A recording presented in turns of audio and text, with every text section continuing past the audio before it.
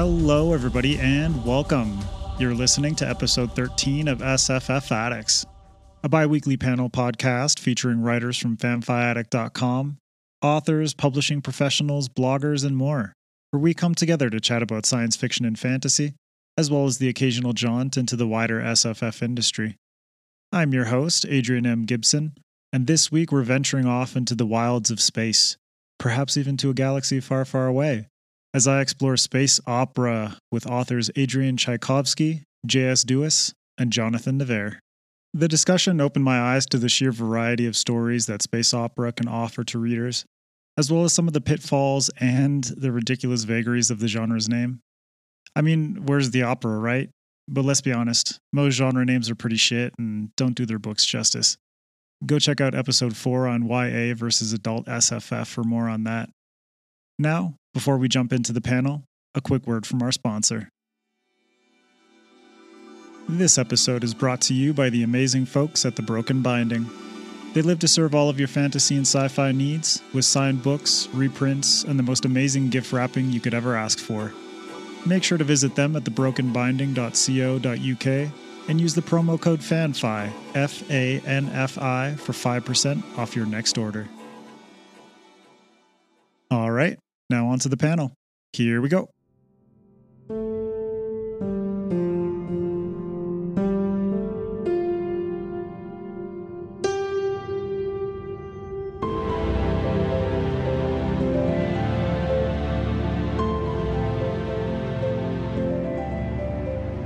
All right. Welcome, everybody, to episode 13 of the podcast for our panel on space opera.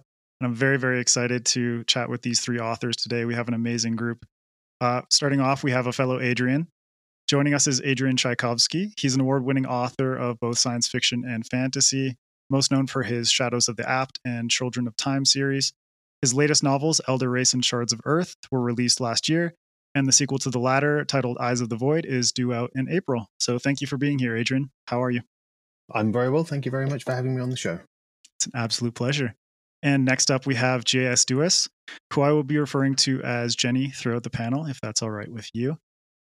She's the author of the Divide science fiction series, including The Last Watch and The Exiled Fleet, both of which were released last year.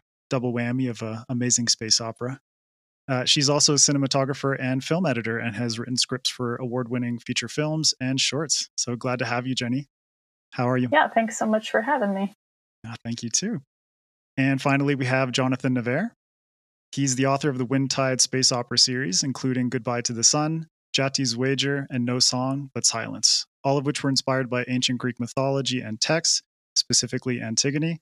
And he also moonlights as an art historian and professor of art history. So welcome to the show, Jonathan. Thank you for being here. Thanks for having me. Yeah, it's a pleasure. So just to kick things off, I wanted to ask all of you what your personal relationships are with the space opera subgenre. This is more of a two-part question. So we start with, what is your personal history, whether that's books or films, and then tie that into what are some elements of the space opera genre that you picked up on over the course of your life and relationship with that genre. So kicking things off, we'll start with you, Jenny. Yeah, so, like probably a lot of sci-fi writers, my initial experience was with a lot of the classic sci-fi writers like Arthur C. Clarke and Isaac Asimov and things like that. And that's kind of still to this day what I think of as space opera. And I'm kind of interested to see how this panel goes because I'm still confused about what space opera is. So I'll be really interested to hear the answers to the questions. But yeah, I think, it's, for me, the things that drew me to it were the grand sense of adventure, which could be said for a lot of sci-fi, but I think space opera really takes that to the max. And delving into the unknown and, just going far and wide and looking for things. I think a lot of people think of politics as a space opera thing. I don't really see that as much, but that might just be because I trend towards not reading as much politics in my science fiction as I'm in it for the adventure and the spectacle. Yeah. And since you have a film background, what about films? Are there any films that stood out to you that were really evocative of space opera.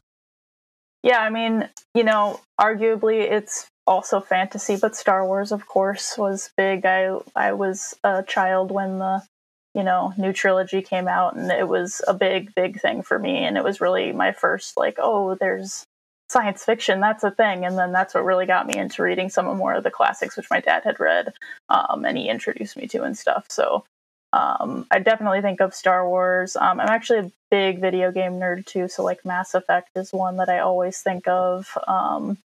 And some of the newer ones like Outer Worlds and things like that, where there's a little more exploration elements. That's kind of what I look to these days. Awesome. And Adrian, what about you? What's your personal history with space opera, and what are some of the things you picked up on over the years? This is interesting because my idea of what space opera is, I think, is definitely at variance. I mean, I think with a lot of these genre distinctions, it's like an Overton window, and everyone places it slightly differently on the genre. So for me, when I was growing up, space opera was very much a cinematic thing, and the science fiction literature was what I would call more hard science fiction. On the base. So if we're talking about Clarke or Asimov or all of the things I was reading, it was very much, I guess, less actiony. So for me, space opera was Star Wars and that kind of more less science concerned and more sort of story and the fast paced action. But it's one of those things. The more people you talk to, you realize everyone has a different idea of what any particular genre distinction is. But yeah, for me, it was very much a cinematic thing, and it's something I feel it's the focus of books has moved to encompass that as the films sort of enter the popular imagination. Mm-hmm. And we will get into that sort of the shifting perspective of what space opera is like, especially in the realm of books. But Jonathan, do you want to share your side of things first? Yeah, I mean, I have a lot of similar backgrounds to actually both Adrian and Jenny. I'm 50, so I saw the original Star Wars in the theater as a child. And I mean, that was really the first moment where, from a cinematic viewpoint, I experienced something that for me felt like what we would call space opera. And I remember seeing that binary star in the Tatooine moment, and that was just like a light went off for me. And it was like, wait, excuse me? It was like the perceptions of my limitations of what worlds were like or could be like was just shattered.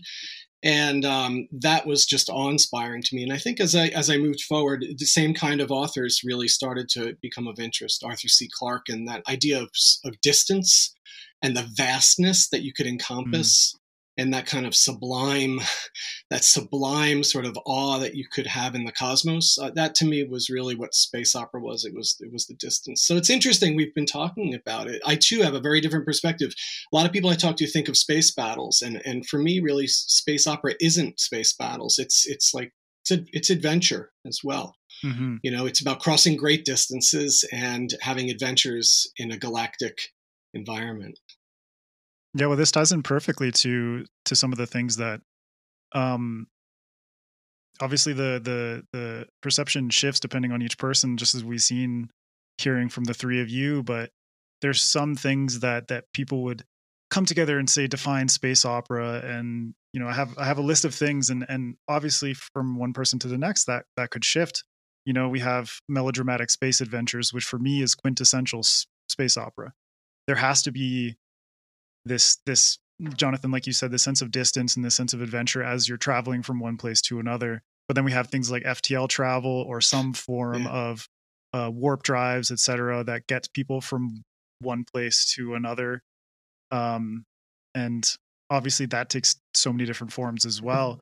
We have futuristic weapons and technology, galactic empires and interstellar warfare, alien races, of course. The alien races, I think, for me, is something that adds to the adventure and oddity of space opera, where you don't necessarily get so much of that in hard sci-fi, but once you get into space opera, you're introducing these things that are otherworldly.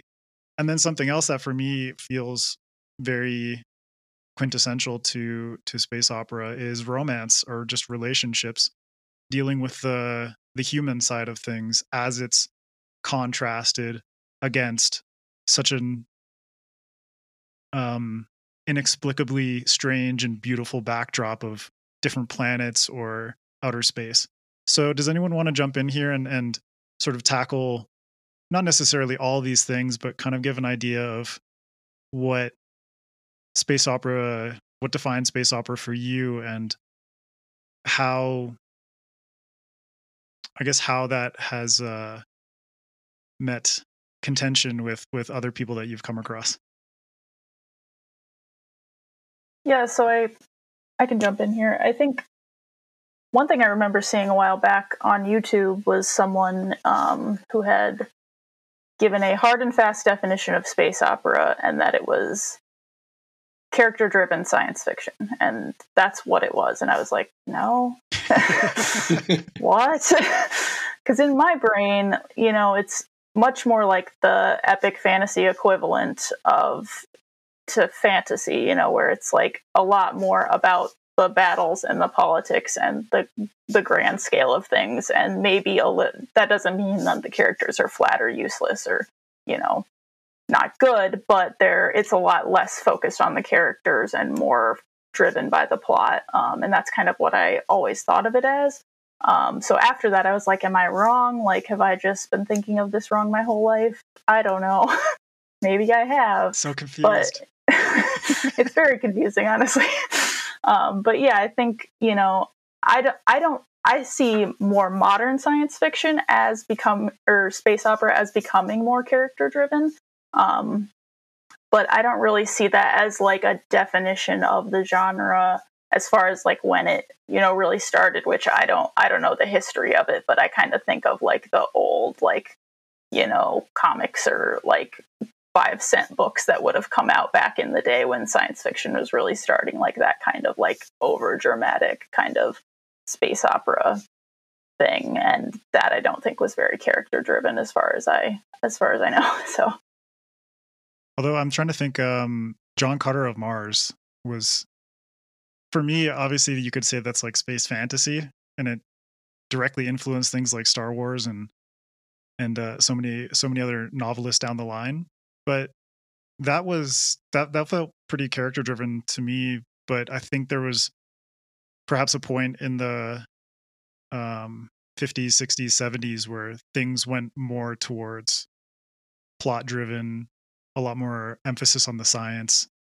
So it's kind of this like strange roundabout way of perhaps now space opera is kind of returning a bit more to its roots.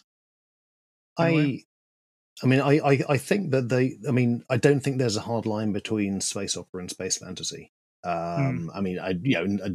With Star Wars being the quintessential setting for that, because it is very much a fantasy story played out in space. But it's still, because the trapping, the lone kind of make it a science fiction story at the same time. I think one of the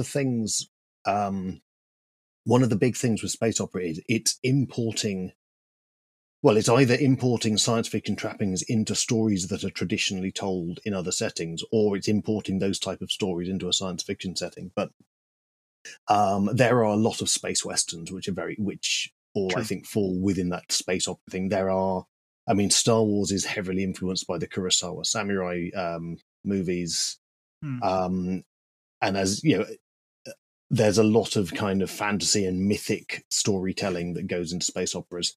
It's in the same way as there's a lot of sort of, I think there's a whole other subgenre of kind of science fiction noir, sort of science fiction, sort of detective stories and cyberpunk and all that sort of thing.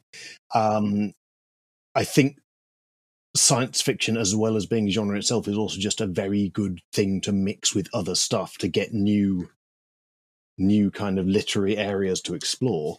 And space opera is kind of what you get when you're telling a certain kind of adventure story and making it a space story as well. And obviously there are tons of trappings that come into it. All the things that I mentioned before, FTL drives and galactic empires and what have you. But perhaps building on what you said, Adrian, bringing in all these different genres and mixing it with the idea of space and science, but lessening the focus on science just a bit to allow those other genres to bring in a certain degree of adventure, or in the case of noir, a little bit more mystery. And I totally agree with you. Science fiction in this particular instance works so well as this genre blending exercise, specifically for the reason of the sheer vastness of stories that can be told. It's because space is infinite and the imagination is infinite, and so people can bring in noir or mystery, or they can bring in a western, or they can bring in samurai films, and then mix it with this mysterious nature of space or other planets or aliens and what have you, and have the opportunity to tell a really kick-ass story. You know, Jonathan, you want to get in here? Yeah.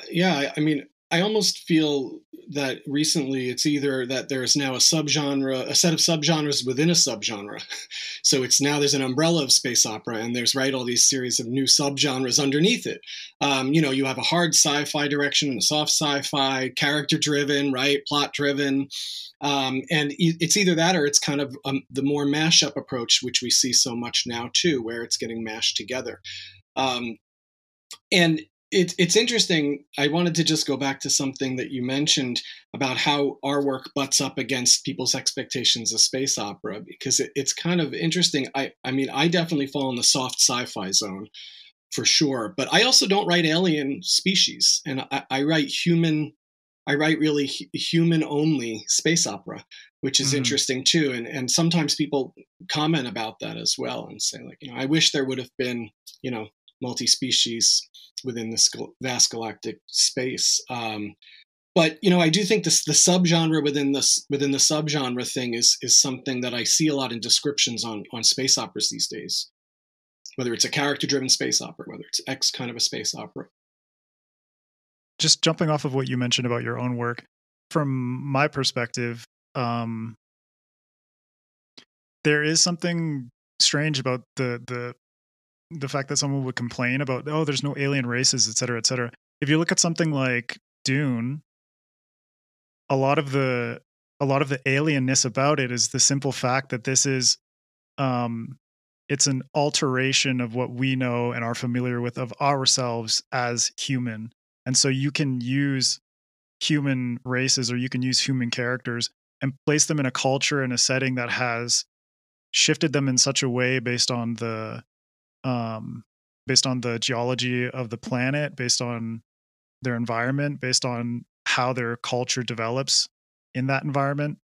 And that in and of itself is alien because of the environment. That version of a human has changed to something that is different than what we're used to. And that for me is satisfying too. That is enough of the alien presence for me to be engaged and think, how is this different, even though it is an altered analog of our own species?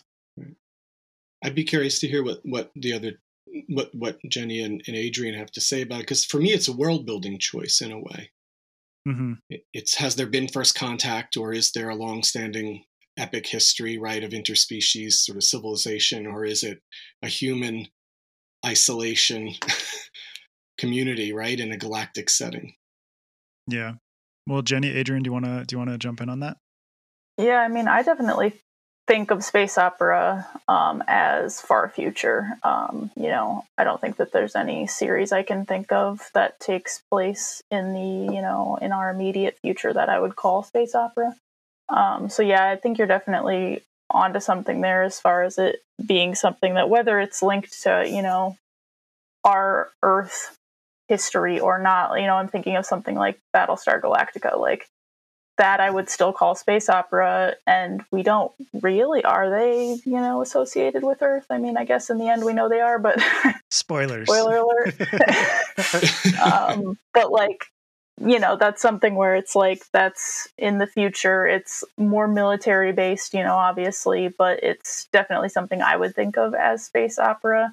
And then there are other settings, which are, I'm thinking of like Planet Side by Michael Mamet or things like that, where it's like, that's near enough in our future. I wouldn't really call that space opera. I would just call that military sci-fi.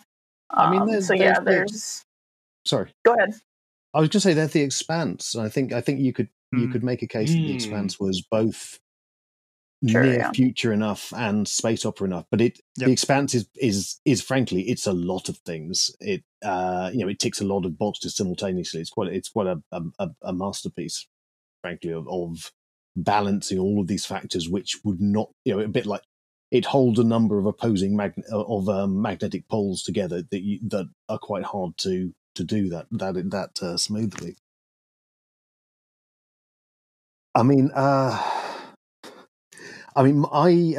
So my work is full of non-human species. Because we're talking about aliens.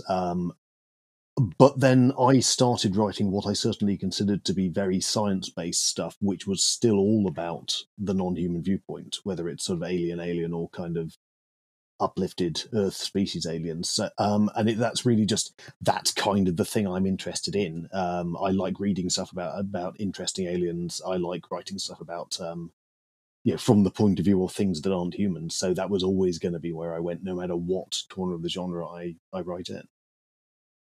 But in the case of something like Children of Time, you have an alien that is born from the manipulation of humans. So in a way, it's like you're getting this human experience, but projected onto an alien species because of what's the term? I think it's uplifting, correct? Yeah.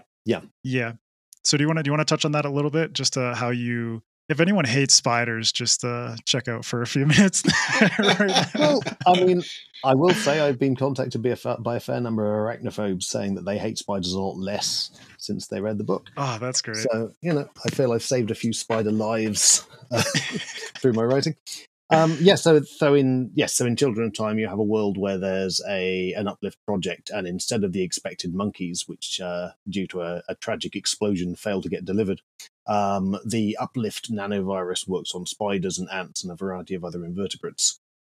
In the sequel, Children of Ruin, there are octopuses, a minor spoiler, which are really weird.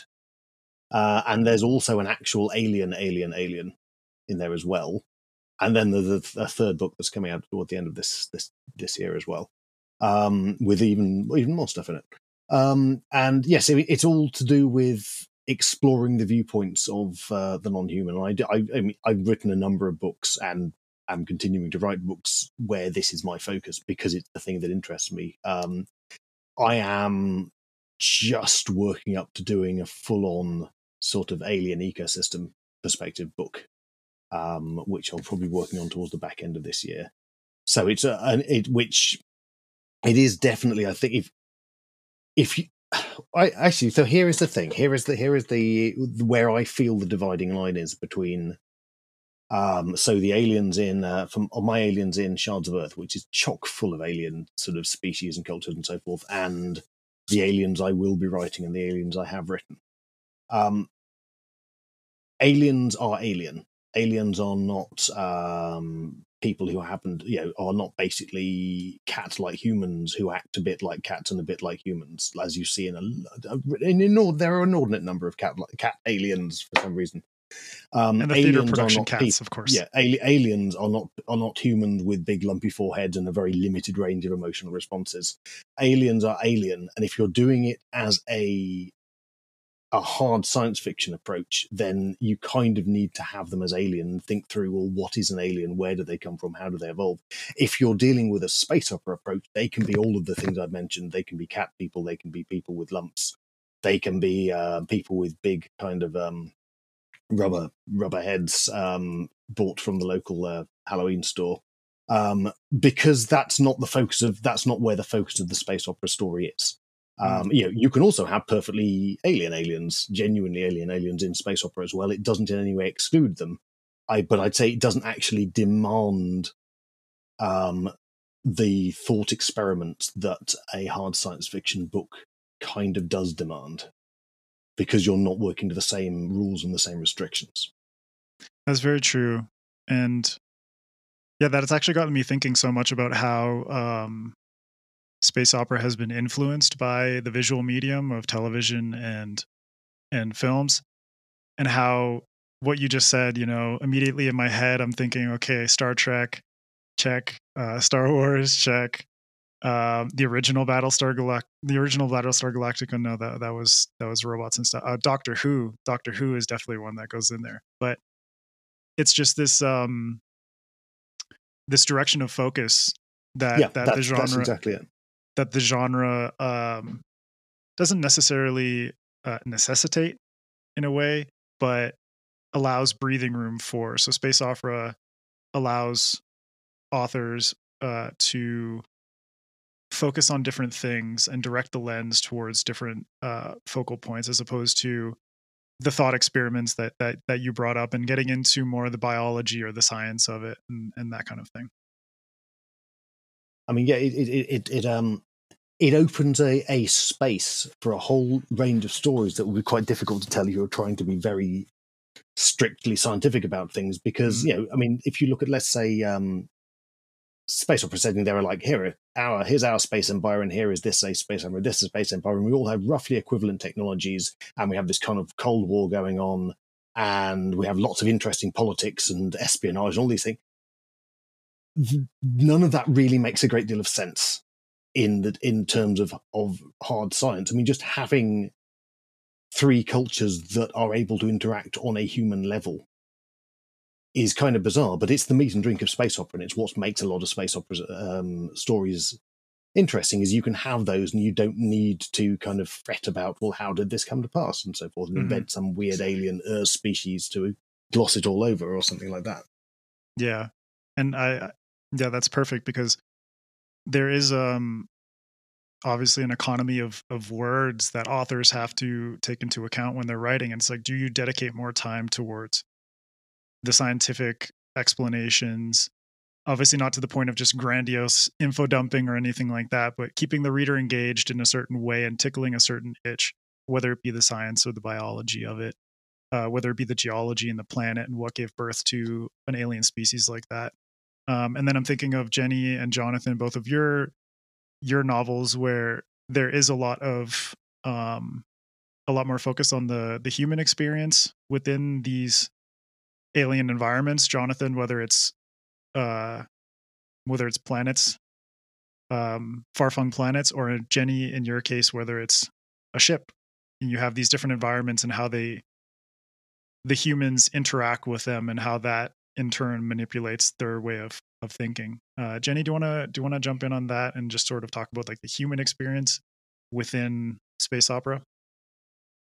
Yeah. So in my series, there's really only, in the first two books at least, one alien species, and then there's sort of two hybrid species that were created a long time ago between humans and this alien species. And that's really the extent of it. And, that was purposeful as far as keeping, the thematic threads going. I won't get too deep into it for spoiler reasons, but, it was an intentional choice. And the idea is kind of like, which this was very much inspired by Battlestar and Mass Effect and things like that, but like they use a lot of that alien technology. And even though those aliens are extinct and not around anymore, their technology is everywhere. It's their ships, it's their FTL drives, it's, almost everything that they encounter on a daily basis was derived from these alien technologies, and they wouldn't be where they are without it.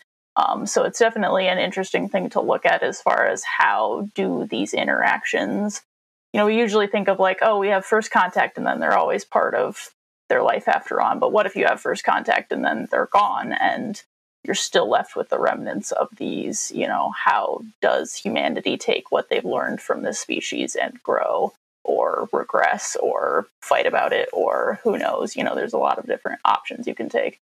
So that's kind of what I like to play with, as far as like playing with, a trope that you are used to seeing, but how can we kind of twist it and do something a little different with it? Mm-hmm. And like you mentioned, the gene pool has been tainted so to say, and how that changes people's perspectives of other crossbreeds, other people within their own species. It's like this game of, what's your perspective on the aliens, and then what's your perspective on these humans that have been mixed with them, like gene spliced and that kind of thing, and how that comments on the division that we see within our own lives and our own world, but how that's translated out into space. Yeah, definitely. And Jonathan, what about you? Do you want to get in on this? Yeah. So I'm really interested in the human experience, and what I like, I realized something I was thinking about today, and in reflecting after having the 3 books run their course, I realized that I like to write close POVs in expansive settings. And I think that space opera gives me the ability to take a character-driven approach, but planet hop. And I'm not particularly drawn to the spaceship experience. For me, space opera is about being able to move from planetary setting to planetary setting. That's what excites me as a writer.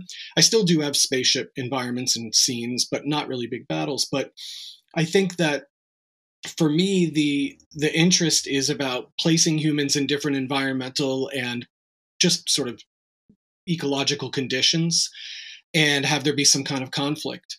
And whether that conflict is, like Adrian was saying, a disparity between, let's say, technological, in a certain society, a technological capacity or access to technology between different cultures, even in the same places. That's what really excites me about working with that human experience. And depending on where you are and what you're surrounded by, whether it's environment or socioeconomic conditions, you end up being able to kind of describe a number of different things within the same book. And that's something that I think really excites me about the human experience in space opera, is having the ability to throw people into all kinds of different settings, and move from place to place. I'm sure you want to talk, it sounds like you want to talk about FTL down the road and at some point. But I'm not a hard science fiction writer. Full disclosure, I'm soft sci-fi. I love reading hard science fiction space opera. I really enjoy it, partly because it's always a learning process for me, but I don't have that knowledge. So for me, FTL is an ability to move me from place to place and to put people in conditions. As opposed to getting into the nitty-gritty of how that FTL works. Yeah, don't ask me ever how that works. It just works. I have not done my research. Just push the button. Yeah. Cool. Well, we've all been talking about different aspects of your particular novels, but I'm curious what the decision-making process was like to get you towards writing and publishing your first space opera novel. Sort of like what was the thought process in terms of, I want to write space opera and these are the reasons why, and this is what I hope to achieve with that. So what was your first space opera novel? Adrian, we'll start with you. And how did that come to existence in the world? I am at variance with my readers on this point, but from my personal point of view, my first space opera novel is actually Shards of Earth from last year. Children of Time gets called a space opera a lot.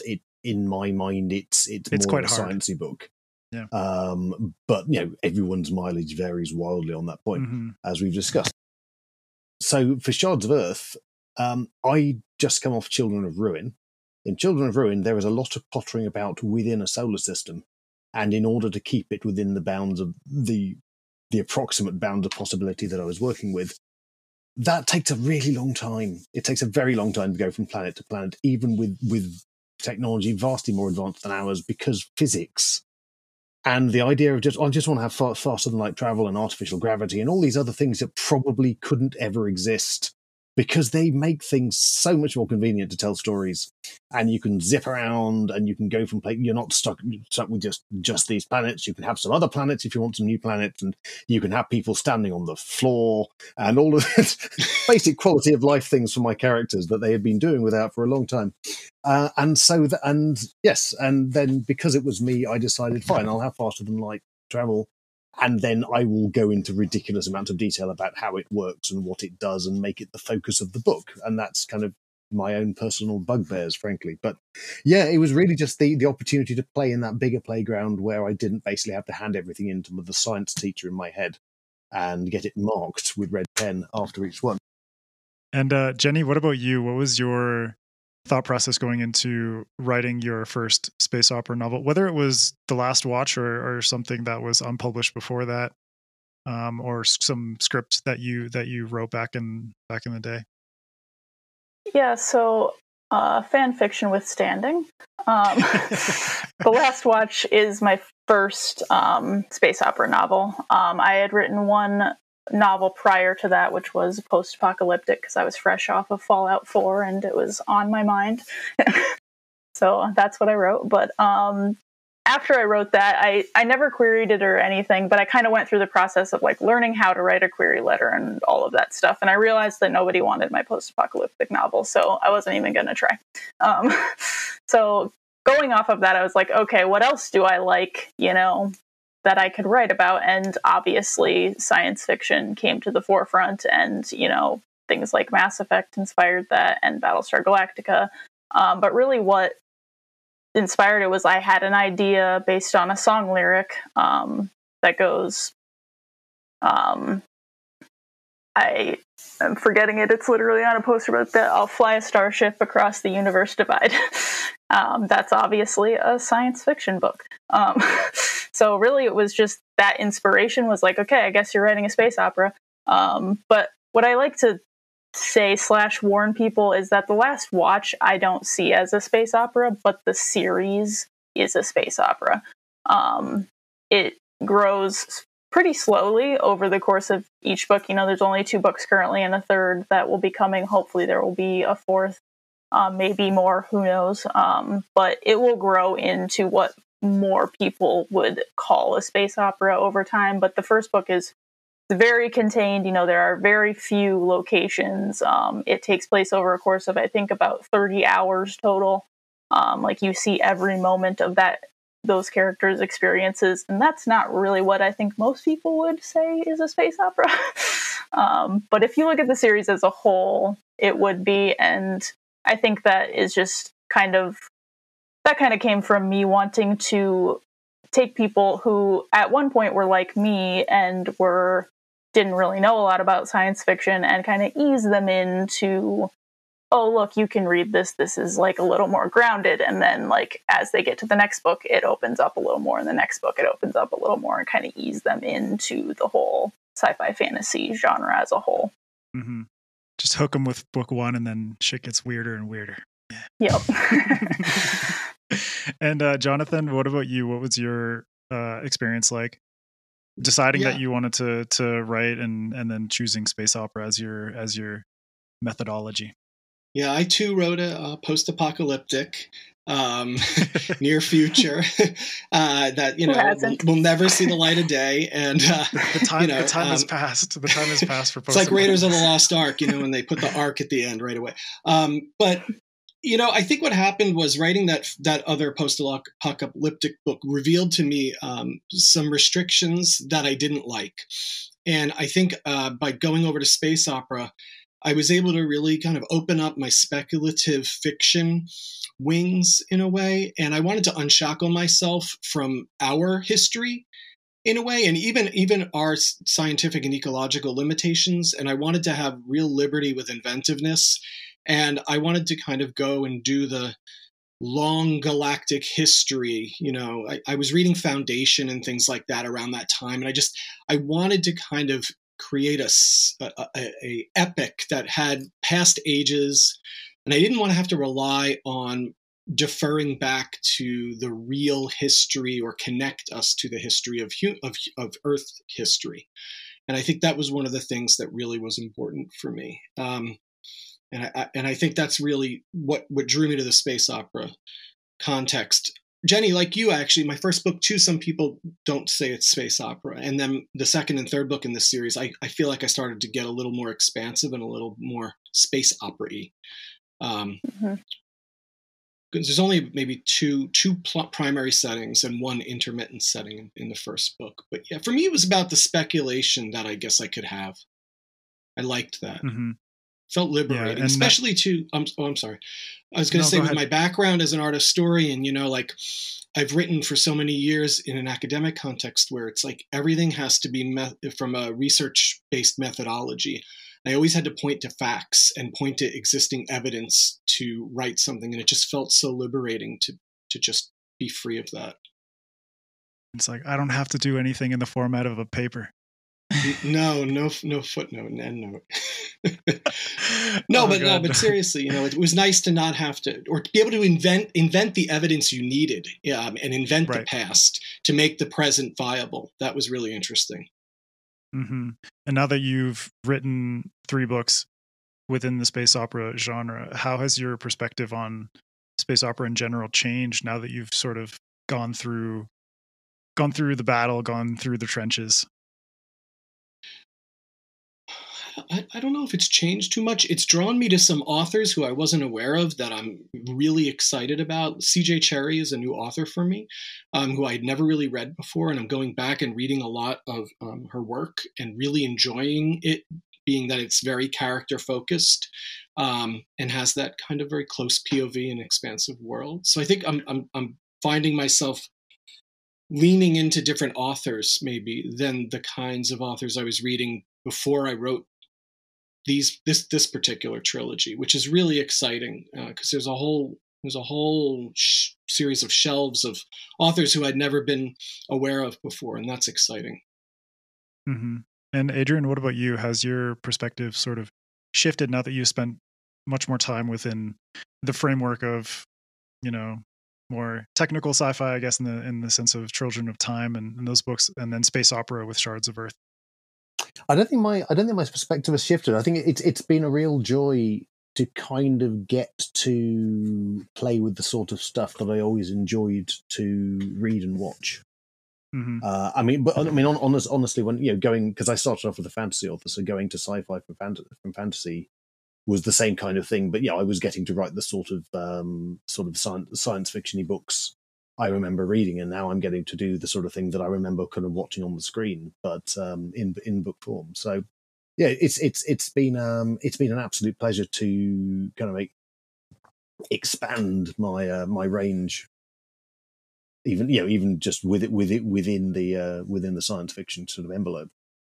And just out of curiosity, how is that shift for you, going between fantasy and into science fiction? I'm having to fight quite hard to actually write fantasy stuff. I mean, I am still doing that, but it is very much the case that I've become known as a science fiction author, when previously I was very much a kind of an epic fantasy writer, and that's been a bit weird because now it very much affects what when I'm talking to my agents and so forth, what sort of books we pitch and what sort of ideas I get moved up the list as this is a good thing to do because people want the science fiction from me now rather than the fantasy. It's like whatever the fans demand. Well, I mean, certainly whatever the publishers will publish. Yeah, but I imagine that was quite a similar to Jonathan, kind of liberating in the sense that you were not, Jonathan had his academic bubble and you were in your fantasy bubble, and then you got to break out of that and burst through into science fiction and just let your mind flow in a different way. Yeah, there's kind of a daily battle to stop ending up in just another bubble, though. I'm trying to keep my own personal FTL travel going between Fantasy Planet and Science Fiction Planet. And Jenny, what about you? Now that you've written your two books in the Divide series and working on the third, has your perspective on space opera changed, or do you feel a little bit more how do we say, comfortable within that realm? Yeah, I think a couple of things. My experience is kind of similar to Jonathan and Adrian in that, I came from screenwriting, and I came from a very practical screenwriting background where I was only writing a thing if I had the intention to make the thing. So I wasn't going to write a space opera script because there's no way an indie filmmaker is making a space opera. So I was pretty confined in what I could write as far from the script writing perspective, and moving over to, I first went to fan fiction, and I was like, this is great. Like, I already got the characters in the setting, and I can just have them talk to each other, and I love dialogue, so that was a lot of fun. Out of curiosity, what was your fan fiction about? Well, if you don't mind sharing. No, it's fine. It started out Dragon Age 2. Nice. I wrote basically 3 full-length novel-length fan fictions for that. And then Fallout 4 was really the big one, and that's the one that kind of kicked me into trying my own stuff, because it was right when Fallout 4 came out, and it was a very popular pairing of characters, and it got a lot of positive comments and a lot of feedback, and people were waiting every week for my chapters, and I was like, ooh, this is fun. Like, people want to read what I'm writing. Maybe I should write my own thing. And that's really what transitioned direct. Like, my first book is dedicated to that character, like that was in that fan fiction. So that's really what got me into writing my own stuff. And then now it's like, in a book, I don't got to worry about what the movie's going to be like, because if someone wants to make it, they're going to figure it out.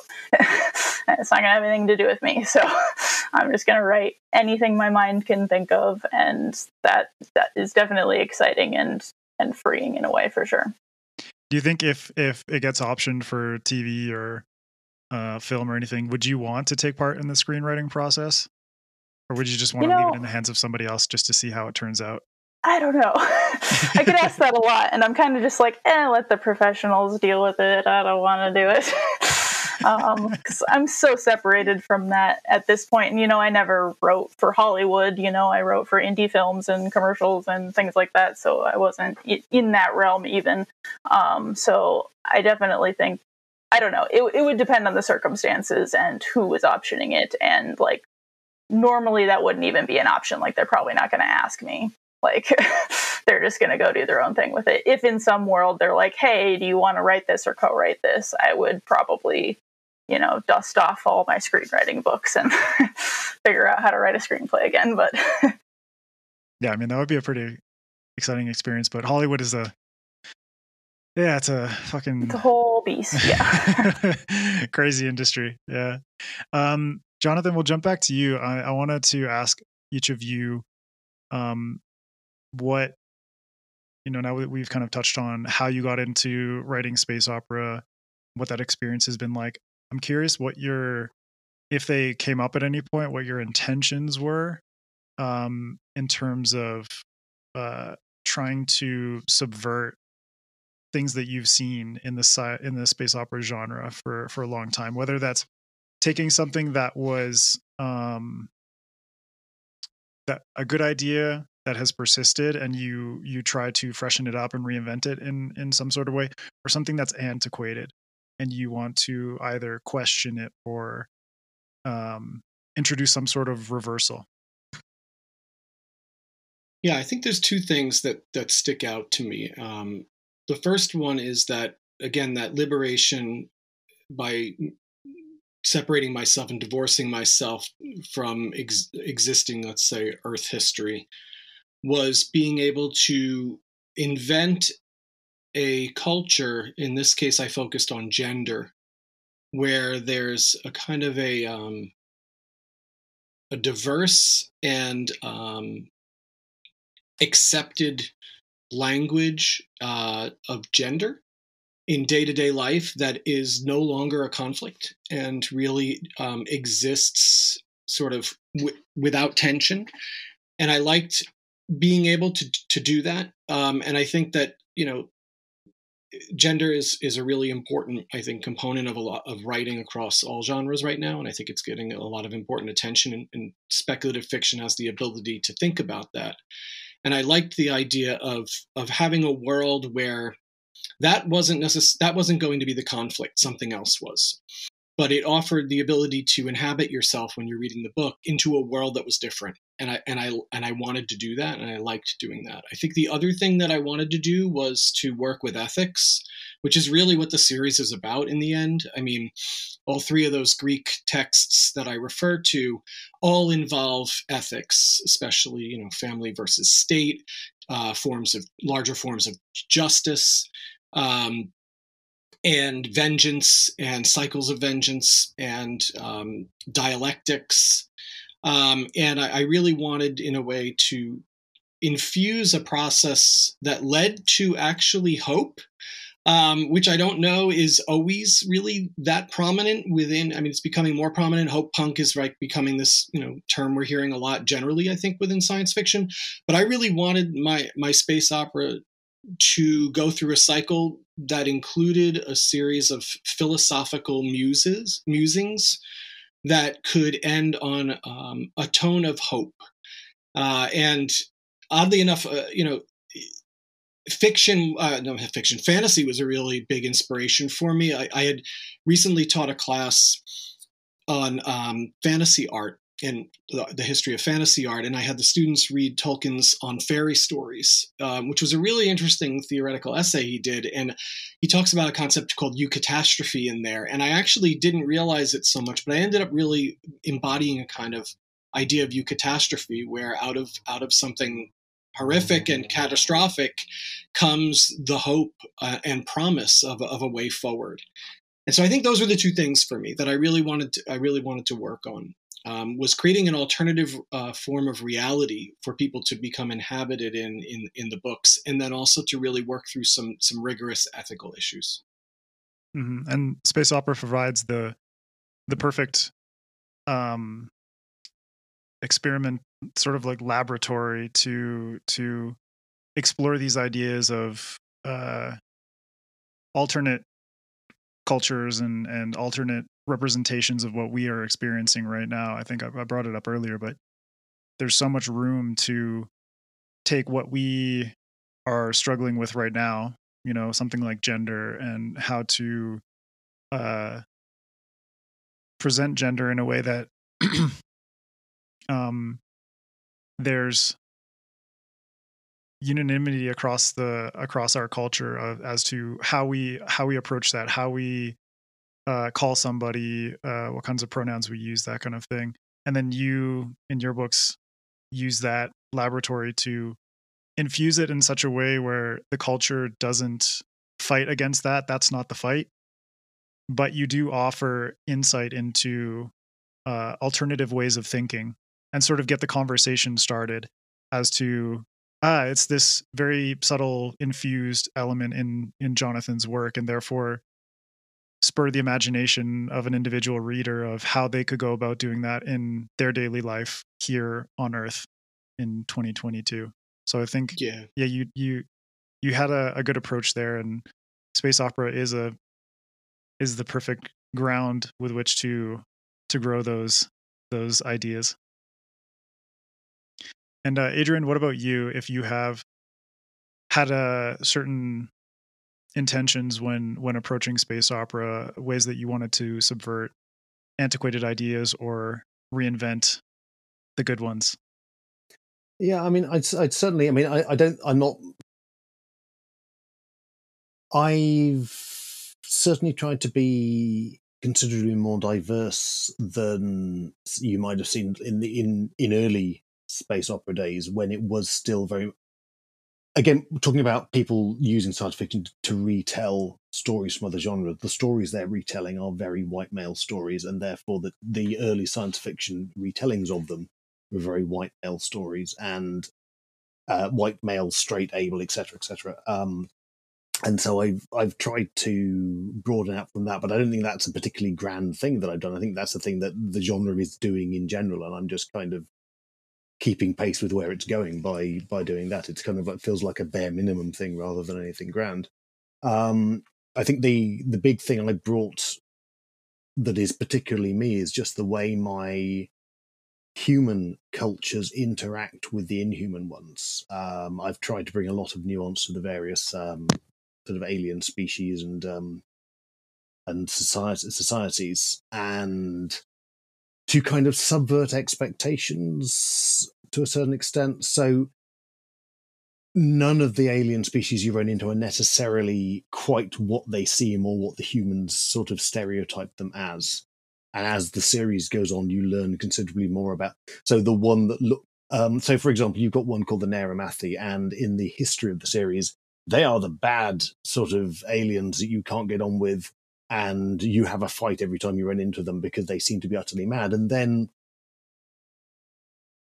people run into the architects, which are the main thrust of the book. The architects turn up and destroy planets, or at least rework them into weird artwork. They do it to Earth. We end up in a big war with the architects. And we find out that these Naramathi, the aliens we couldn't get on with, they really hate architects because the architects are the reason they're just wandering about with no actual society or homeworld or anything like that. And so suddenly the big evil aliens that we were tooling up to have a war with are our best friends because of the bigger threat. And a lot of the I think one advantage to coming to space opera at this point, when there's been a lot of space opera in the past, decades of it, is there are some established genre conventions that you can play with and turn on their head because everyone knows them well enough to see what you're doing. Mm-hmm. Yeah, and I think the way that you approach, from the reader's perspective, creating empathy for an alien species is fascinating because, in Children of Time, I love spiders, so I was all in on that. But I can imagine from the perspective of someone who doesn't like spiders, that to go through this narrative and humanize this creature, these creatures, and then by the end of it, you have so much miscommunication, and it's the same as miscommunication on our own planet because we have so many languages and so much variation there, that you get this real world experience fused with empathy of like, oh yeah, I've gone to such and such country and I didn't speak the language and this was my experience. And then you realize body language is a different form of communication. Or in the case of the spiders, they tap and they have different forms of vibrations that they use as communications. And the humans speak, and the spiders are like, we don't know what the fuck they're saying because it's inaudible to them. So it's just their mouths are moving and they're gesturing in weird ways. And so I think that's a very thoughtful way to go about it, as using aliens as a platform to create empathy for difference in general, difference of communication, difference of culture, and all these different things. Yeah, I mean, I figured that there's literally nothing in the world that people hate more than spiders in aggregate. If you every time I go on Twitter and post a picture of a spider, someone always comes back with "burn the house to the ground" or something like that, which does not in any way amuse me.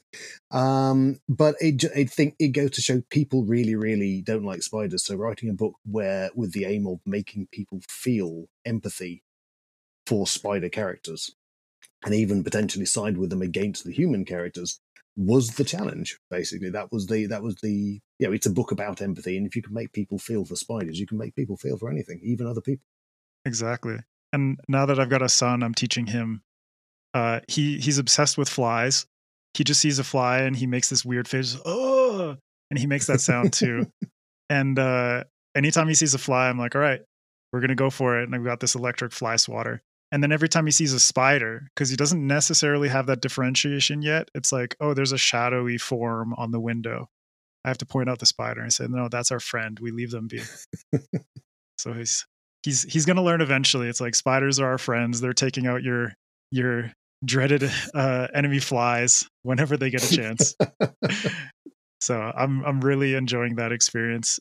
Jenny, we'll get to you in terms of how you approach your writing within space opera from the angle of subverting certain expectations or reworking old tropes. Yeah, so full disclosure, I'm a discovery writer, or a pantser as it's sometimes called, so I can't pretend to have had any grand agenda going into most of what I do. I literally sat down to start The Last Watch with that lyric, and that's it. And I just kind of started writing. But two things that I did know and had thought about a little bit before I started were similar to what Jonathan was talking about with gender. I don't even want to say equality, but just non-existence. Like, it just isn't a thing that seems different. So any character I write, if I were to switch the pronouns, it should read exactly the same as if I didn't. And I'm not sure that I'm always successful in that. You know, I'm trying and going through my own internal biases and things to try to avoid that. But that's always what I'm trying to do whenever I write anything, but especially when I sat down to write that. And another thing that I really wanted to explore, which I don't think is addressed in the genre much at all at the moment, is platonic relationships. I'm big on them. My best friend is a guy. We get all kinds of crap about, oh, you can't be best friends with a guy. Like, how is this still a thing? Like, I've had male friends my entire life. It's never accepted. It drives me insane. So I was like, okay, we're going into this. There's two POV characters, a man and a woman. They're never going to be together. They never flirt. They're just best friends, platonic soulmates, I call them. And that is really the reason I'm writing the entire series, if I'm being honest. Cool, there's spaceships and battles and aliens, but it's all about the platonic relationship, yeah. And not only that main relationship, but showing how those platonic relationships look between different types of characters, some of which are the sort of the half-breeds I was talking about. You know, some are most are just humans, but you know, just exploring a lot of different types of relationships and how they look, and just, you know, there's a little romance here and there, but it's just not really existent. And the same sort of thing with the gender, where it's just, they don't talk about it. It's just how they act towards each other. And there's not like a 3 paragraphs about how it works in this society. It's just how it works. And I show that through their actions. And that was really important to me, to be subtle with those kinds of things. Another example is there's an ace character. They never talk about it, but there is an ace character. There are multiple ace characters, but it's never a thing where they're going to talk about it. I'm never going to market the book as being that way, but it just exists. And how can we show people how it should look in our society by just having it be part of every day, and it doesn't matter, and we don't talk about it, and we don't ask them questions about it because it's just a normal thing that they're used to seeing. So that was a really important thing for me. As far as sci-fi tropes, that's another thing where, because I'm a pantser, I didn't really know what I was gonna do. But as I came upon those, I found myself kind of subverting them, and I get a lot of comments from readers about that, like, oh, I love how you subverted all these tropes. And I was like, did I do that? Like, okay. Me? I don't know. Cool. Yeah. But honestly, I think part of that comes from, to be completely honest, until I started writing sci-fi, I didn't read a lot of sci-fi other than those sort of classic sci-fi books that I read as a kid, and like Star Wars tie-ins and things like that. I didn't really start reading modern sci-fi until about 4 or 5 years ago. So a lot of when I was writing this 4 or 5 years ago was just, seeing video games and movies and using that experience to tie in. So I probably had less of an idea of the tropes I was subverting, and it was more just like a happy mistake.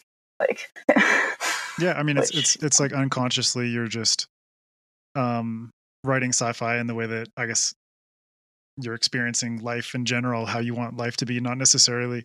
I do think it can bog some writers down. Not all, of course, but some writers can get bogged down by entrenching themselves too deeply within the genre that they're writing, such that they absorb way too much influence from other writers, and eventually it'll just come down to like, oh, it sounds like you just copied so and so, et cetera, or someone accuses you of stealing, if it gets to such a grave end result.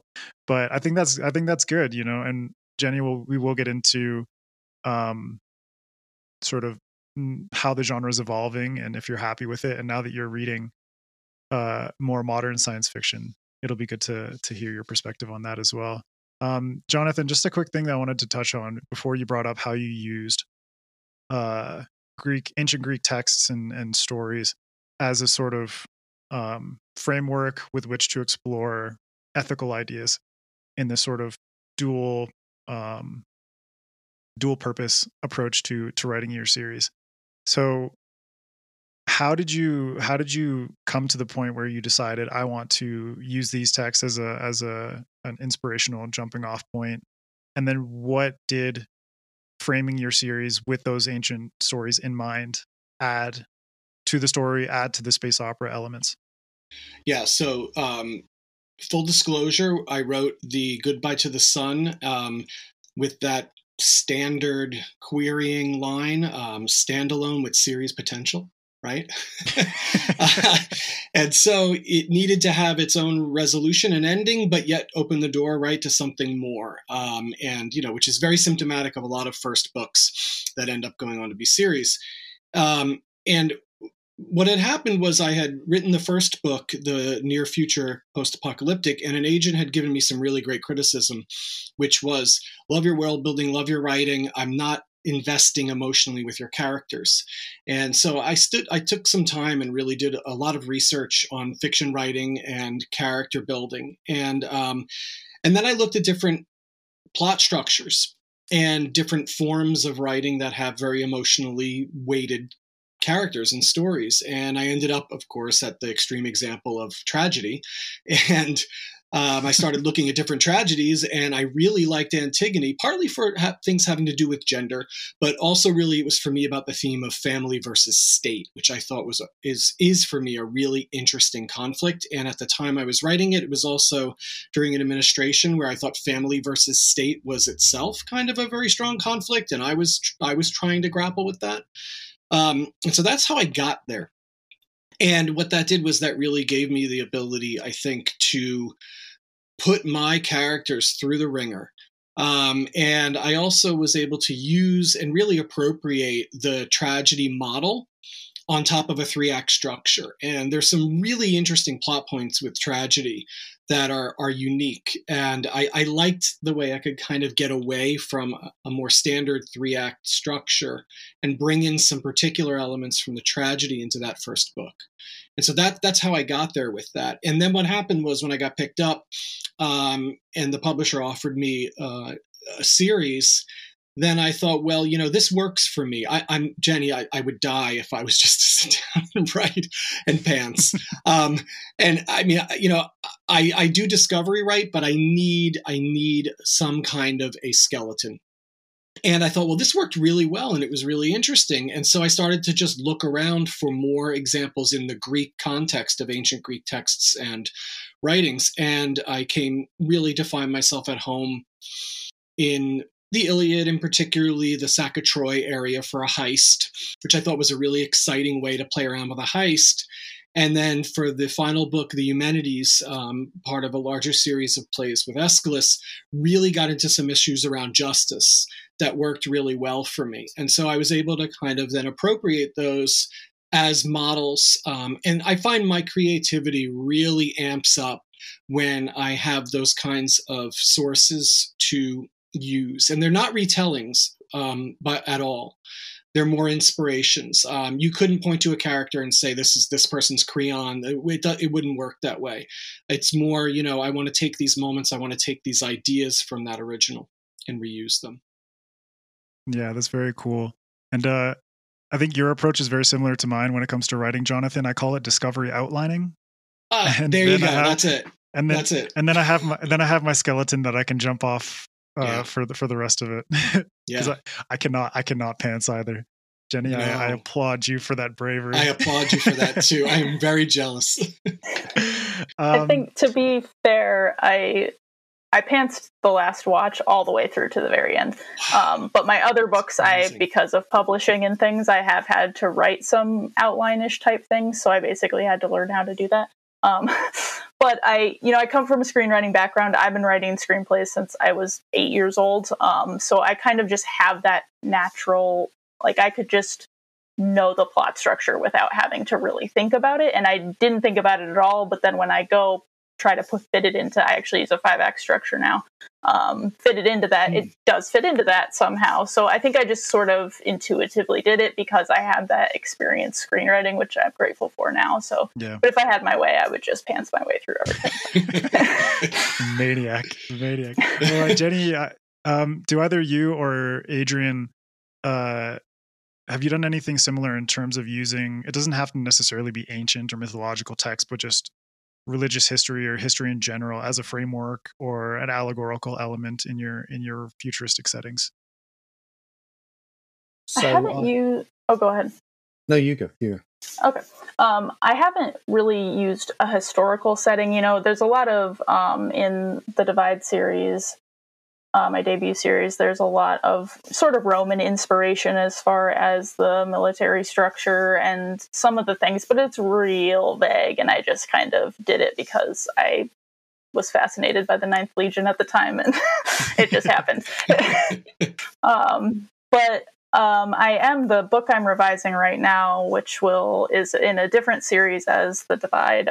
That was actually inspired a lot by the Phantom of the Opera, the book, The Phantom of the Opera, actually.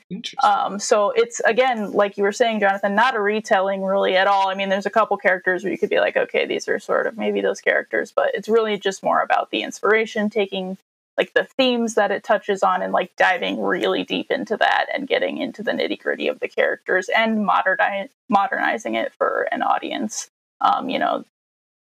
Christine has no agency in the Phantom of the Opera, like at all. So I definitely wanted to take that and be like, okay, we're going to do a thing where she actually like has control of her life. But yeah, it's definitely a similar thing where I just kind of wanted to look at those things and, dive deep into them and not really use it as a structure for the plot or do a retelling or anything like that.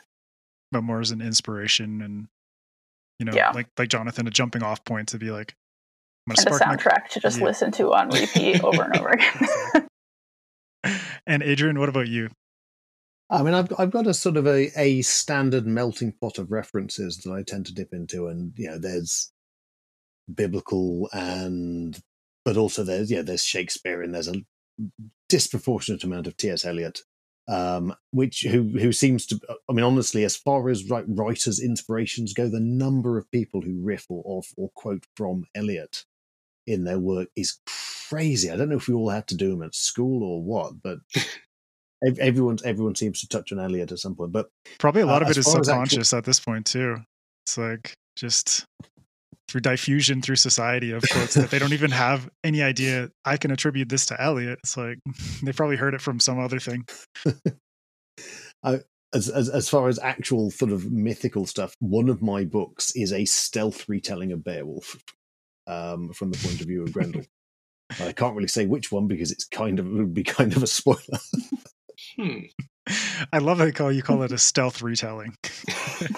Yeah, I mean, I ideally you don't necessarily have to clock to it at all, but if you clock to it, it should be kind of within the last 2 chapters. You suddenly see what I'm doing and get very angry at me. And in Children of Time, did you pull on the idea of like Noah's Ark or anything like that? I don't think I did, actually. I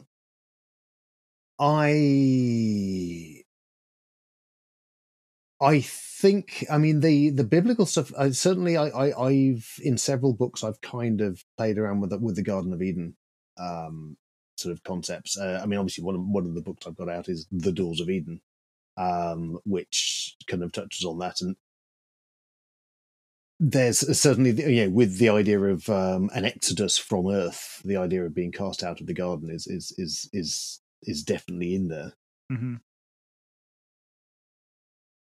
And then I think we're going to get to the elephant in the room, which is just the shitty name of this subgenre that we all love so much. Space opera for me is a very contentious title. Obviously, genre is a difficult thing to begin with, and it's shifting all the time. I'm looking at you, young adult and new adult and all that absurdity. But space opera, for me, it was a bit confusing at first to sort of wrap my head around what is it exactly, because I have an idea of my head of what space is and what opera is. But the two of them coming together for me as a younger reader going to a bookstore, it's the bookseller saying, "Oh, this is space opera," and I'm like, what does that mean? I don't understand. So obviously there are theatrical elements to this genre and there are space elements to this genre. But what do you all feel about the name itself and if it even does the genre justice? So whoever wants to jump in there. Jonathan, you're smiling and laughing. So I'm just thinking of I'm thinking of the Fifth Element, and I'm thinking there's your space and your opera, right? Together. Even though that's like partially cyberpunk, I don't even know how to really classify the Fifth Element. No, I'd rather not go first on this one. Actually, I'd rather listen to the other folks if they're willing.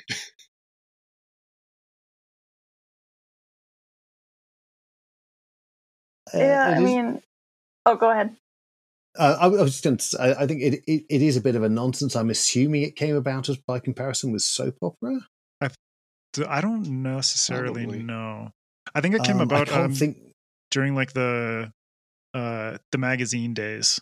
Back when there's like astonishing science fiction and all that kind of stuff. But I'm not exactly sure about the direct origins. But one thing,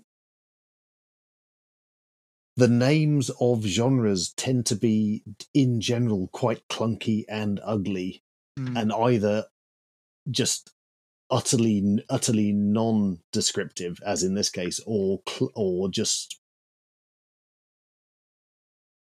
sort of tunnel-visionedly over-descriptive of what it is. So I don't know if there's actually any way to win with genre conventions. I think they always arise organically, and they're never particularly useful or sort of aesthetically pleasing monikers.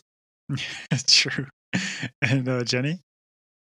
Yeah, so I had a similar experience as you, where when I was first introduced to that title, which was when I was in my 20s, like I had never heard it prior to that. I was like, what is that? Is it a musical space? Because I want a musical space genre, but I don't think that exists. So I was very confused. And I think it's one of those things where I think you're right. Like because I had looked it up once and tried to research it because I was like, where the hell did this come from? It makes no sense. And I think you're right in that it came from sort of the pulp magazine era. And it meant something else, 80 years ago, whenever that was. And it has just kind of stuck with us until then. And now modern audiences are like, who are just coming into the genre, especially new readers, are confused by it and they don't know what it means. So I would like to see it eradicated. I don't know if that'll happen. I think it's one of those things where you kind of have to be in the know of the genre of like sci-fi fantasy world to understand that it doesn't mean what you think it means, but that doesn't help us bring new readers into the genre, which I think is obviously always an important goal, especially, now we're kind of living in a renaissance of geek and nerd stuff, and we need to grab all those people and bring them into our world, and we don't want to scare them away with like them thinking it's a musical, because people have, thoughts about musicals too, even though I still think that would be great. But that could be a genre unto itself. It's just like space music. Yes. Cool. Yes, I would be fine with that. Or we can just take space opera, make it musicals, and then call space opera something else. I don't know what the Yeah. Space Jonathan? Adventure, I guess. Yeah, space adventure was exactly my thinking. Yeah. It's like that's usually what I call the divide. Like I never use space opera unless it's like my publisher using it as a definition. But I always say space adventure because I feel like it's just more accurate in general. Yeah. Jonathan, have you gathered your thoughts on this? No, not really. I mean, I definitely identify with when I tell general readers, right, who aren't science fiction, space opera specific people about my books, and I call them space opera, that I always get the response of, what's that? So it's like you have to explain it, and I usually default to this, it's an adventure in space, or I say The Expanse, or something like Adrian mentioned, something like that brings up a contemporary reference. I don't know. I mean, I don't have an answer on this one. I don't get necessarily upset too much by it. It just feels like it's become the name, but clearly it has connotations back to that pulp era. For sure. Yeah. Yeah, and I was gonna say it's funny because we space so much of the references we make to explain space opera, like Star Wars and other things, really have that space fantasy component to them, which complicates things even more. But yeah, and I feel that much of the mantle for this particular issue falls on publishers and booksellers, and Amazon could probably change the game when it comes to genre naming conventions. But like Jenny, space adventure is the first thing that comes into my mind. It's like it's an adventure in space. Perfect. And if you want something a little bit more fantastical, space fantasy, go for it. Or if you want to get into harder stuff, hard sci-fi, perfect. But space opera to me was always just this confusing thing where I just hear the name and immediately I just think of an opera, like a literal opera on the moon or in space or something like that. And it's just like, no, this is totally wrong. You can have the theatrical elements, you can have music if you want to, a dancing number. But I think for readers, it's just a bit of a mind warp to have to hear these labels and then think, okay, within space opera, we have stuff as varied as Jenny's work, as Jonathan's work, as Adrian's work. Obviously there's some overlap, but each of you comes at this particular thing with such different approaches. So we'll see what happens. For me, it's just kind of like, got to stick up my butt about this name, and I've had it for a long time. Well, as we all know, in space, no one can hear you opera. Right, exactly. No one can hear me complain either.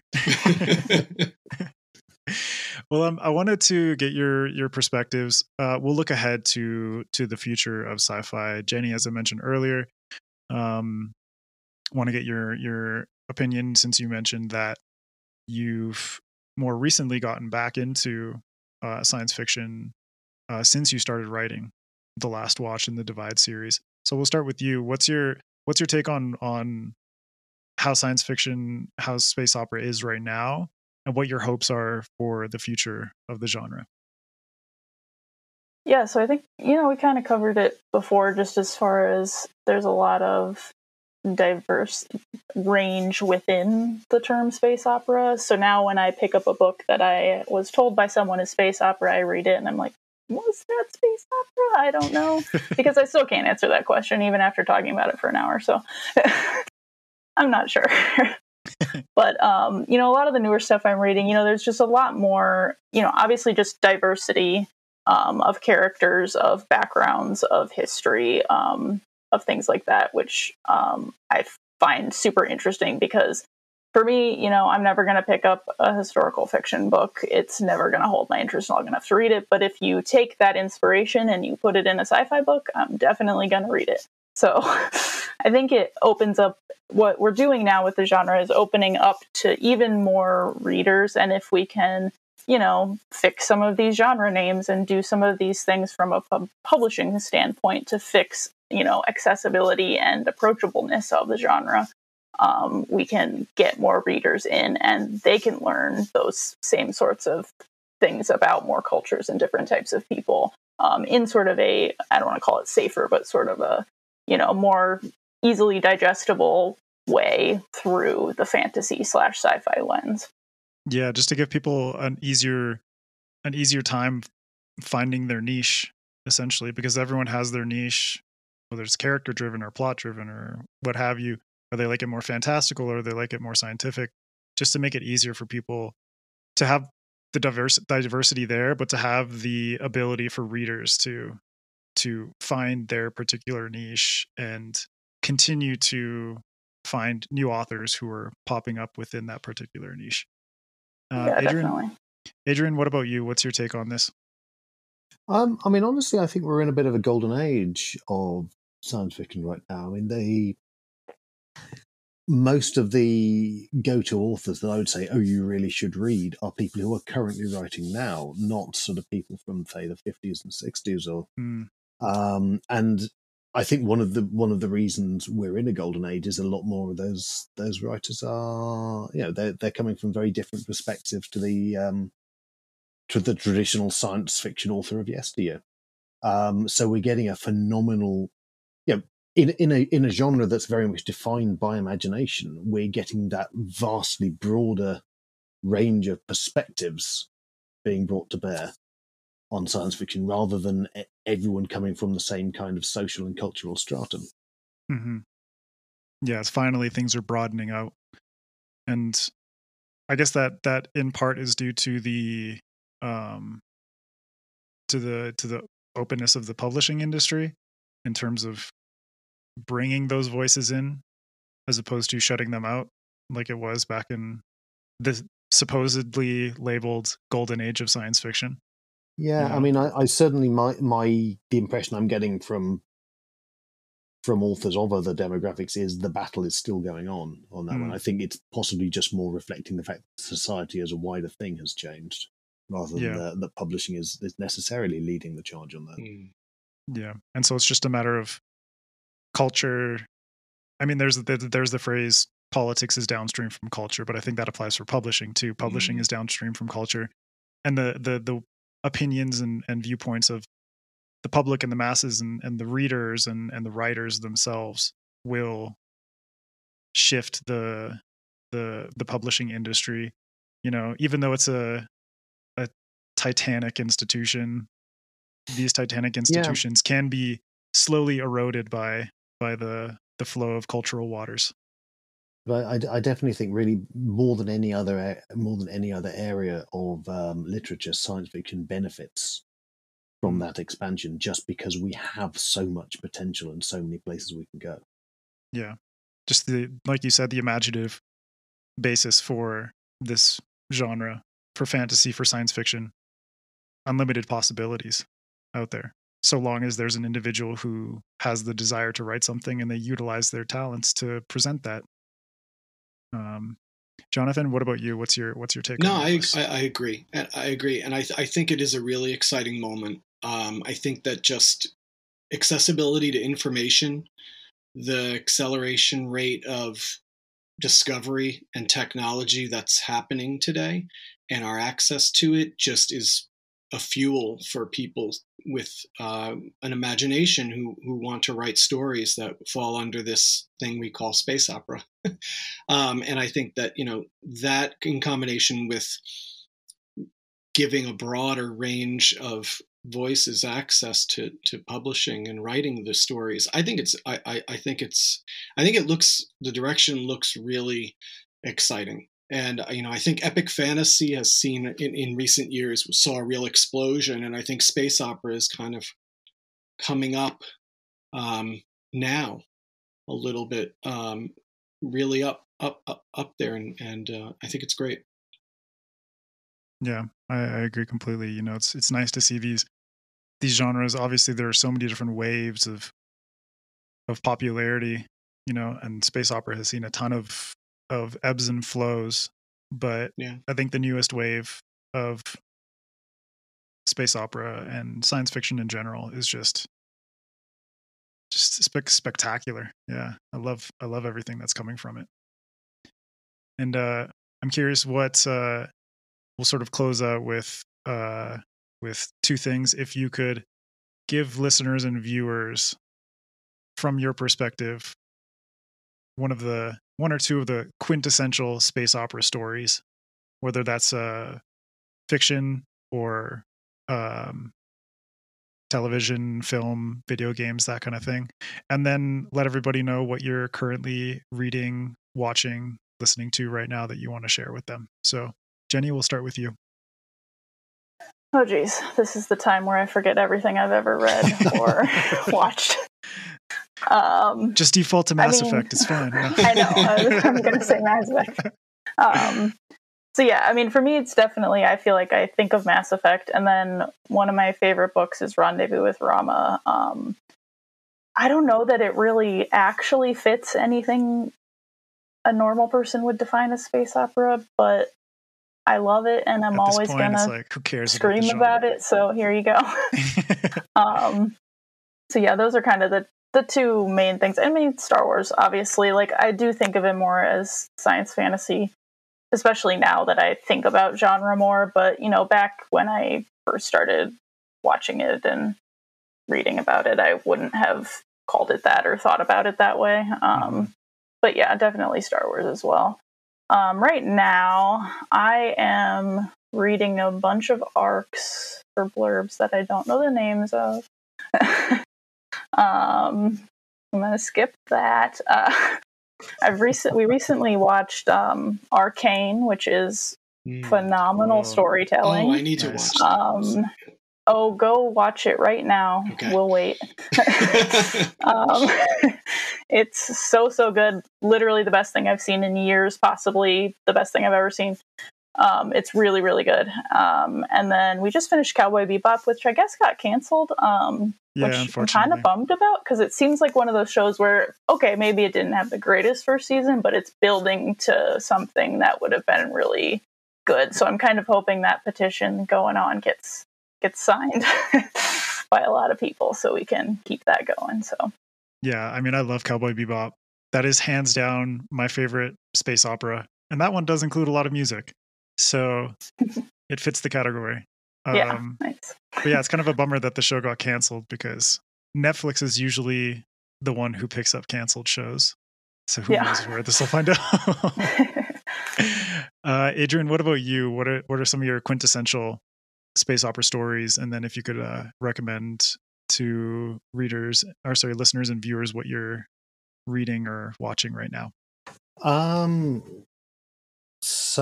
I'm going to be as good as my word and recommend some current stuff rather than kind of going back into the mist of time. So I think one of the best space opera writers, falling, I think, within pretty much everyone's definition of space opera, going on at the moment, is Gareth Powell.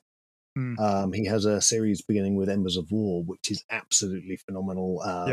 The main character is a sentient former warship, now pulling duty as a rescue vessel, and that in itself is just give you a fascinating kind of psychology for that ship's perspective.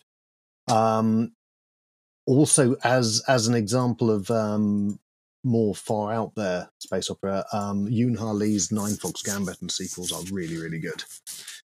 And as possibly one of the weirdest things that probably just about fits within space opera, Tamsin Muir's Gideon the Ninth is completely bonkers, but incredibly enjoyable.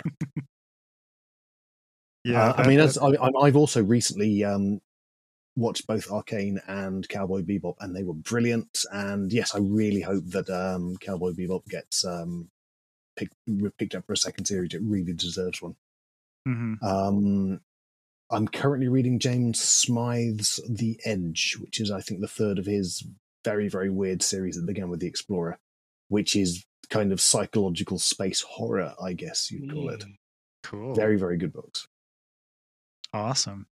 And Jonathan, what about you? What are some quintessential space opera stories and recommendations of what you're currently reading or watching? I don't watch a lot of anything. I need to get caught up on all the watching that you all do. I have to do that. You're a teacher, man. It's okay. Yeah, no, but I'm also going to stick with more recent, but I just wanted to second Gareth Powell from Adrian too. Gareth Powell's Embers of War series was one of the inspirations of the way I wrote my series. Actually, the first person in there was really powerful. And some broken heroes, war-torn heroes was really important. Artifact Space by Miles Cameron, I thought was absolutely spectacular. I thought it checked every box. It was one of the best things I've read for space opera in the last year or so. And it was fascinating how he integrated a lot of, I think, fantasy and medieval and earlier ideas into there. So Artifact Space by Miles Cameron, which I recently read. And whether or not it's space opera or too short or not expansive enough, I'm shouting out Murderbot.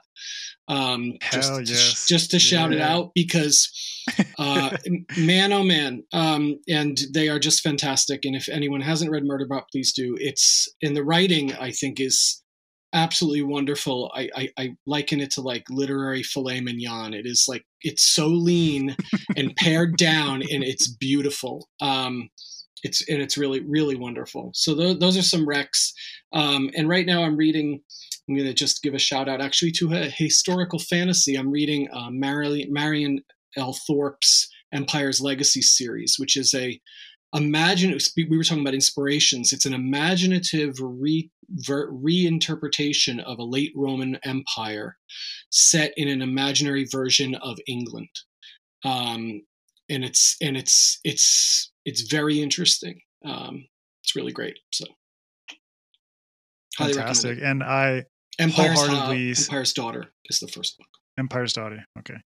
And I wholeheartedly second Murderbot Diaries. Love that series so much. That is my palate cleanser when I'm reading other stuff. Because the novella, like you say, it's lean like filet mignon, and that novella format just perfect. I read that between chunkier things like what Adrian writes. And and Adrian, you brought it up earlier, The Expanse. Either the TV show or the book series, both are absolutely fantastic. The TV show does some interesting things in terms of reinterpreting it to the visual medium that I think work very successfully. And if anyone likes to read things that are finished, the series wrapped up last December. So know that if you start it, you can finish it. And also the first book, we were talking about genre mashups earlier. The first book, every book sort of takes a different genre and interweaves it with space opera. And the first book is noir, and one of the main POV characters is a detective living on an asteroid colony, and it is freaking fantastic. And if you like that book, the rest of them will surely satisfy you. But yeah, The Expanse, definitely. And I want to thank you all so much, Jenny, Jonathan, Adrian, for joining me and digging into the fascinating wild world of space opera. If you could let listeners and viewers know where to find you on social media, where they can pick up your books, now's a good time. So we'll start with you, Jenny. Yeah, so I'm on all social platforms at JSDewes, so it's JSDEWES. And my website, jsdewes.com. And my books are on paperback, audio, ebook, anywhere books are sold. You should be able to find them. Fantastic. And Adrian? I'm mostly accessible via Twitter at aptshadow, APT, and then shadow. Other than that, I've got a website which is shadowsoftheapt.com. This is all based on my original fantasy series and is a bit outdated, and we're looking to change it. It has to be science fiction related at this point. Yeah, it's not terribly up to date, to be honest, because I find it quite hard to do writing stuff that isn't actually writing books.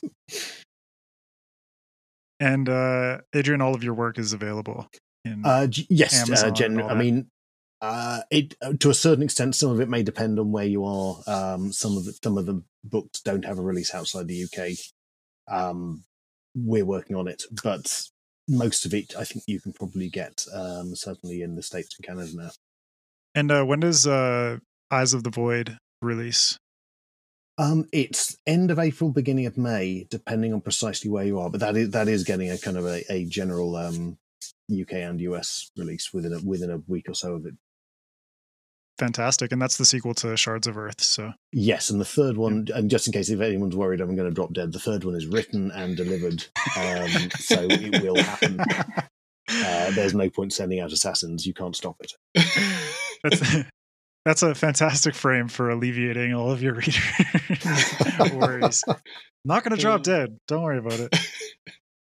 Oh, and the third Children book should be out about the end of this year as well. Awesome. And Jonathan, where can everyone find you on social media and find your work? Sure. Twitter and Instagram are my main social venues. J Navarre on both. You can get to me or my website. And the Windtide trilogy should be available on most of your usual venues that you would get to. Audio is, I think, coming this year, which is exciting. Awesome. Will you be doing all three books at the same time? That is yet to be seen. I hope so. Okay. And I have a release coming in November as well later in this year. What's the title of your November release? Shadowspark Publishing. It's Stellar Instinct, and it's a standalone space opera. It's a spy thriller. Awesome. Yeah, you got to pimp your work, Jonathan. Come on, man. Sorry. Yeah. I'm still recovering from my tech issues at the beginning. It's okay. It's all working out. It's okay. But thank you all so much for being here. I had a great time chatting with you. And yeah, I look forward to seeing you all again. Thank you so much. Yeah. Thanks for having us. Thank you very much. Thank you.